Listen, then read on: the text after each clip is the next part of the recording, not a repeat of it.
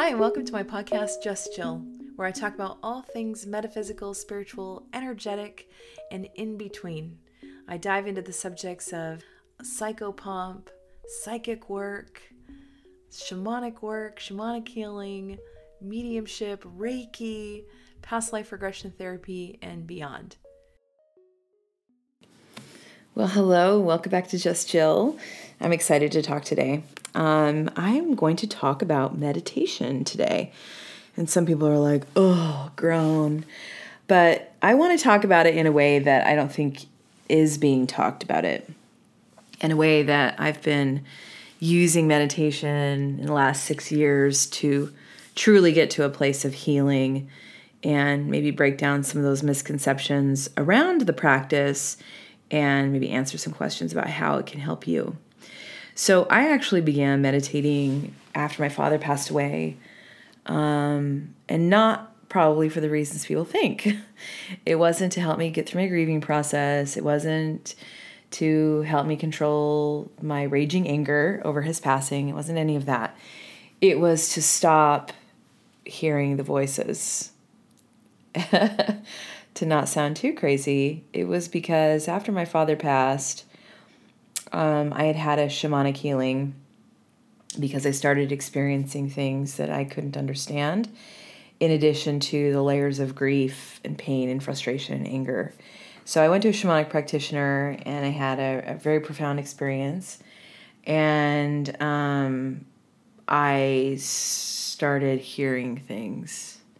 I started connecting to the world of spirit around me in a way that was quite profound, and I didn't know how to shut it off. So in order to sort of quiet the world around me, I turned to meditation. And I didn't even know what it was. I just knew I needed to get to a quiet space. So there were not people around me that practiced meditation, so I couldn't go to a class. There was a lot of stuff on the on YouTube, but I just did not resonate with any of it. So I eventually found this app called Insight Timer. And at the time, Insight Timer was a timer. That's it. It was an app that had an ability to time your meditations, to give you a beginning bell and an ending bell, whatever tone you wanted, and to basically track your meditation practice. That app has since blown up into something much bigger, but at the beginnings, that's what it was. So I began to meditate in silence. I did silent, focused meditations because I just needed to tune out. I needed to be able to control all of the things I was hearing and feeling and experiencing, and that I couldn't explain. So in that practice, I started to not only tune things out, but more importantly, I started to tune in. I started to tune into my body. I started to tune into how my body was feeling with my emotions. So, unbeknownst to me, I was truly tuning into my energetic system, my chakra system, and feeling my way through that, trying to understand and break down, if I was feeling sad, and allowing myself to feel it and allowing it to move through my body and allowing the release. This practice, and I still do it today, was more of like a body scan. When I put my future self eyes on it, I'm like, oh, well, I was going through a body scan and I was basically processing anything that was hung up in my body and allowing for release so that I could move forward much clearer and feel stronger and have, this, my auric field, my energetic body was creating this sort of confident boundary on its own. And then moving forward with my practice. Now, the other side of that spiritual connection was that I couldn't turn off hearing loved ones who have crossed over. Any time I was around somebody, I was picking up things psychically, and I was picking up things mediumistically. And the difference in those two is psychic connection is I'm reading the person's energy. The medium connection is that I'm reading energy of a being that's in spirit. That's the difference between the two. So I really use meditation as a way of controlling how that comes into my auric field. There are things about me in the beginning I didn't quite understand. I didn't like people very close to me. I'd had to have at least, an arm's length distance. If you were a stranger, especially when I was in stores, I don't like to be close to people. I will tell you that physically distancing in the last year has been like the greatest thing ever for me. I'm like, I love this. I think this should be like this all the time. So for me, it's like paradise going into a store and people have to stay, are kind of 6 feet away from me. It's yes, feels great. But that's only because I just choose not to feel, choose not to feel their energy as much. So I did that practice for a very long time. And like I said, I still do it to an extent. But about 6 years ago, I was going through a transition in my own personal practice as a medium and a shamanic practitioner. And I got pushed to teach meditation. And I remember that. I remember hearing that. I remember feeling it in my body. And I remember saying to Spirit very loudly, I don't want to do that. I can't do that. I don't know how I'm going to do that. And the guidance that came back was, it's very simple, Jill. You sit in front of a camera and you record yourself and you put it out to the world. And that's what you do. And that is what I did. So at that time, Periscope, which is no longer, as of March 31st of this year, launched an app that was quickly picked up by Twitter, which was the first live streaming app that I could put myself on video and anyone around the world could see me live and comment. It was phenomenal. Like, my mind was blown. I was watching this. I can't believe this. So Spirit says, well, that's what you're going to do. You're going to meditate on this app and you're going to connect with people. I thought it was absolutely crazy, but I did it. 5:30 a.m. every day, there I was live on Periscope, meditating, just meditating. And I gained following. I gained a significant following. I was blown away by it. All of these doors continue to open through meditation. Now, people that know me, they'll say, meditation, Jill, is just the gateway drug to get to you. Once they have meditated with you, they're in and they want to learn more, and they're connecting in other ways. And I have to say, I think, to be honest, meditation isn't the gateway to me. It's the gateway to healing. It's the gateway not only to healing ourselves, but healing the energy around us, healing our world around us.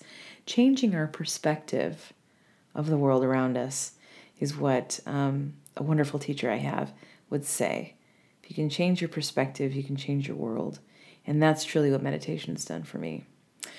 So teaching meditation, guiding meditation was really scary. And not because I didn't think I could do it, not because my channel with my guides and higher self wasn't strong at that point. It was because I wasn't sure how that was going to be received, and I wasn't sure how that was going to change my life. So, the fears of the unknown. And Spirit's just like, you just have to trust. We're going to be there to support you. You just have to trust and go. So a little bit about that practice, when Spirit asked me to do that, every meditation that I do is channeled. It's not, I don't sit down with a script. I have no idea what I'm going to meditate on when I sit down to do it. Even my recorded podcast meditations, I have no idea what those meditations are going to be like before I hit record. I just hit record and I start meditating. I'm going to change that a little bit. I hit record and I start channeling. So the channel is higher self, Archangel Michael, or my master guide. That's who those channeled meditations are through. And I've never said that out loud in any recording. I've said it to one other person, and that's it. So now it's live for all of you to know when you meditate with me, where those meditations come from. It is a practice I trust completely. I've done a lot of work building relationship with that guidance. And when they say go, this is where we think you should go. Choice is always mine, but I trust the guidance. So doing that practice, recording and then putting it out there, led to this really interesting thing that was happening. Now, I noticed it with myself. Remember, I talked about the body scan, and I talked about how I was processing my emotions as I was going through this process, but I didn't quite understand, what that was doing when I was doing my meditations and how it was affecting others in the same way. So it led me to more guidance from Spirit that said, okay, now it's time to teach in like a class. I'm like, wow, okay, y'all are going to have to tell me what that's going to look like, because I am teaching. I'm guiding right now. They're like, you're guiding, but you're not teaching it. So I created a class. I want to say this is like 2016, maybe. I launched a class. Basically, it was like 60 days of meditation. It was not meditation every day, but it was on the chakra system. Again, going back to that body scan and looking at our chakra system and processing the emotions that are held in those chakras. The class, I had no idea what to expect of it. I didn't know quite what kind of healing was going to come out of it until after that first class. And my mind was just like, wow, this is what Spirit was preparing me for. They were preparing me to help bring this level of healing to people and beyond. So meditation in itself, it brings us to this awareness of our bodies, awareness of our emotional state, awareness of how we're connecting to others in a uniquely profound way. The meditations that I guide, or the guided visual meditations or journeys that I do, are really meant to help heal past, present, future self, bring greater awareness to situations that we've been in, our perceptions of those, and then shift them to a place of gratitude. That allows for healing. Now, when students step into that class, they're clearing out all of the stuff that's hung up in their auric field, all of the trauma, all of the heaviness, and they're releasing it. But then what begins to happen through that process is we begin to open up and connect to the energy around us in a very unique way. And some would say that is the process of developing our intuition. Being in tune with our bodies, clearing out those things that need to be healed, coming to a different perspective, and then opening ourselves up for connection, which then in turn led me to, students, this is happening to students. I didn't know what to do. Like, well, you're experiencing these things. Like, okay, well, yeah, that would make sense that you're experiencing those things, but I'm not really sure how I should help you through that. Which then led to the next. So it's like, well, now you have to teach them, how to process and open up how to deal with their intuition, and how to open up their intuition further so that they can continue their healing practice for themselves and for others. And that led me to my intuition development class, which I think I launched 3 years ago. I think I did. All of that is, to me, based on just the practice, the foundation of meditation.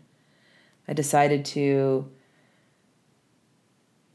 try to block or control what I was hearing and feeling, and I came about it in the opposite way.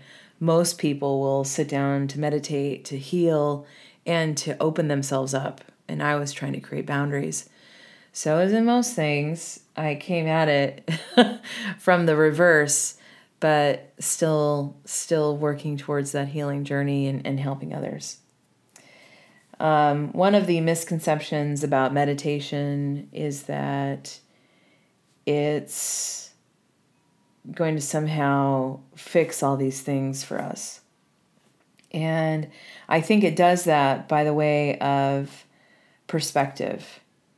We're able to sit and see truths within ourselves in our world and have grace, not just for ourselves, but the people around us. And I think in that, having that grace and having that awareness, we become more peaceful. Are there additives to, what happens with the chemistry of our brain and the matter in our brain? Absolutely. Scientists will tell you that. But my goal in teaching and helping people is to heal on an energetic and soul level. So the benefits of better sleep and the benefits of clarity of mind and all of that comes with the practice, but most importantly, the heaviness that covers your heart is removed because you see yourself in a different way. And some of the misconceptions that it's something that takes years and years to practice, I really don't believe that. I believe that once you're open for healing and you're ready to move into that, the effects of it are immediate. But I'll let you be the judge of that for yourself. And I hope that when you're ready to start your meditation journey, that you connect to a teacher that resonates with you and that you're able to practice it in a holistic way. And if you ever need any guidance, I hope you reach out.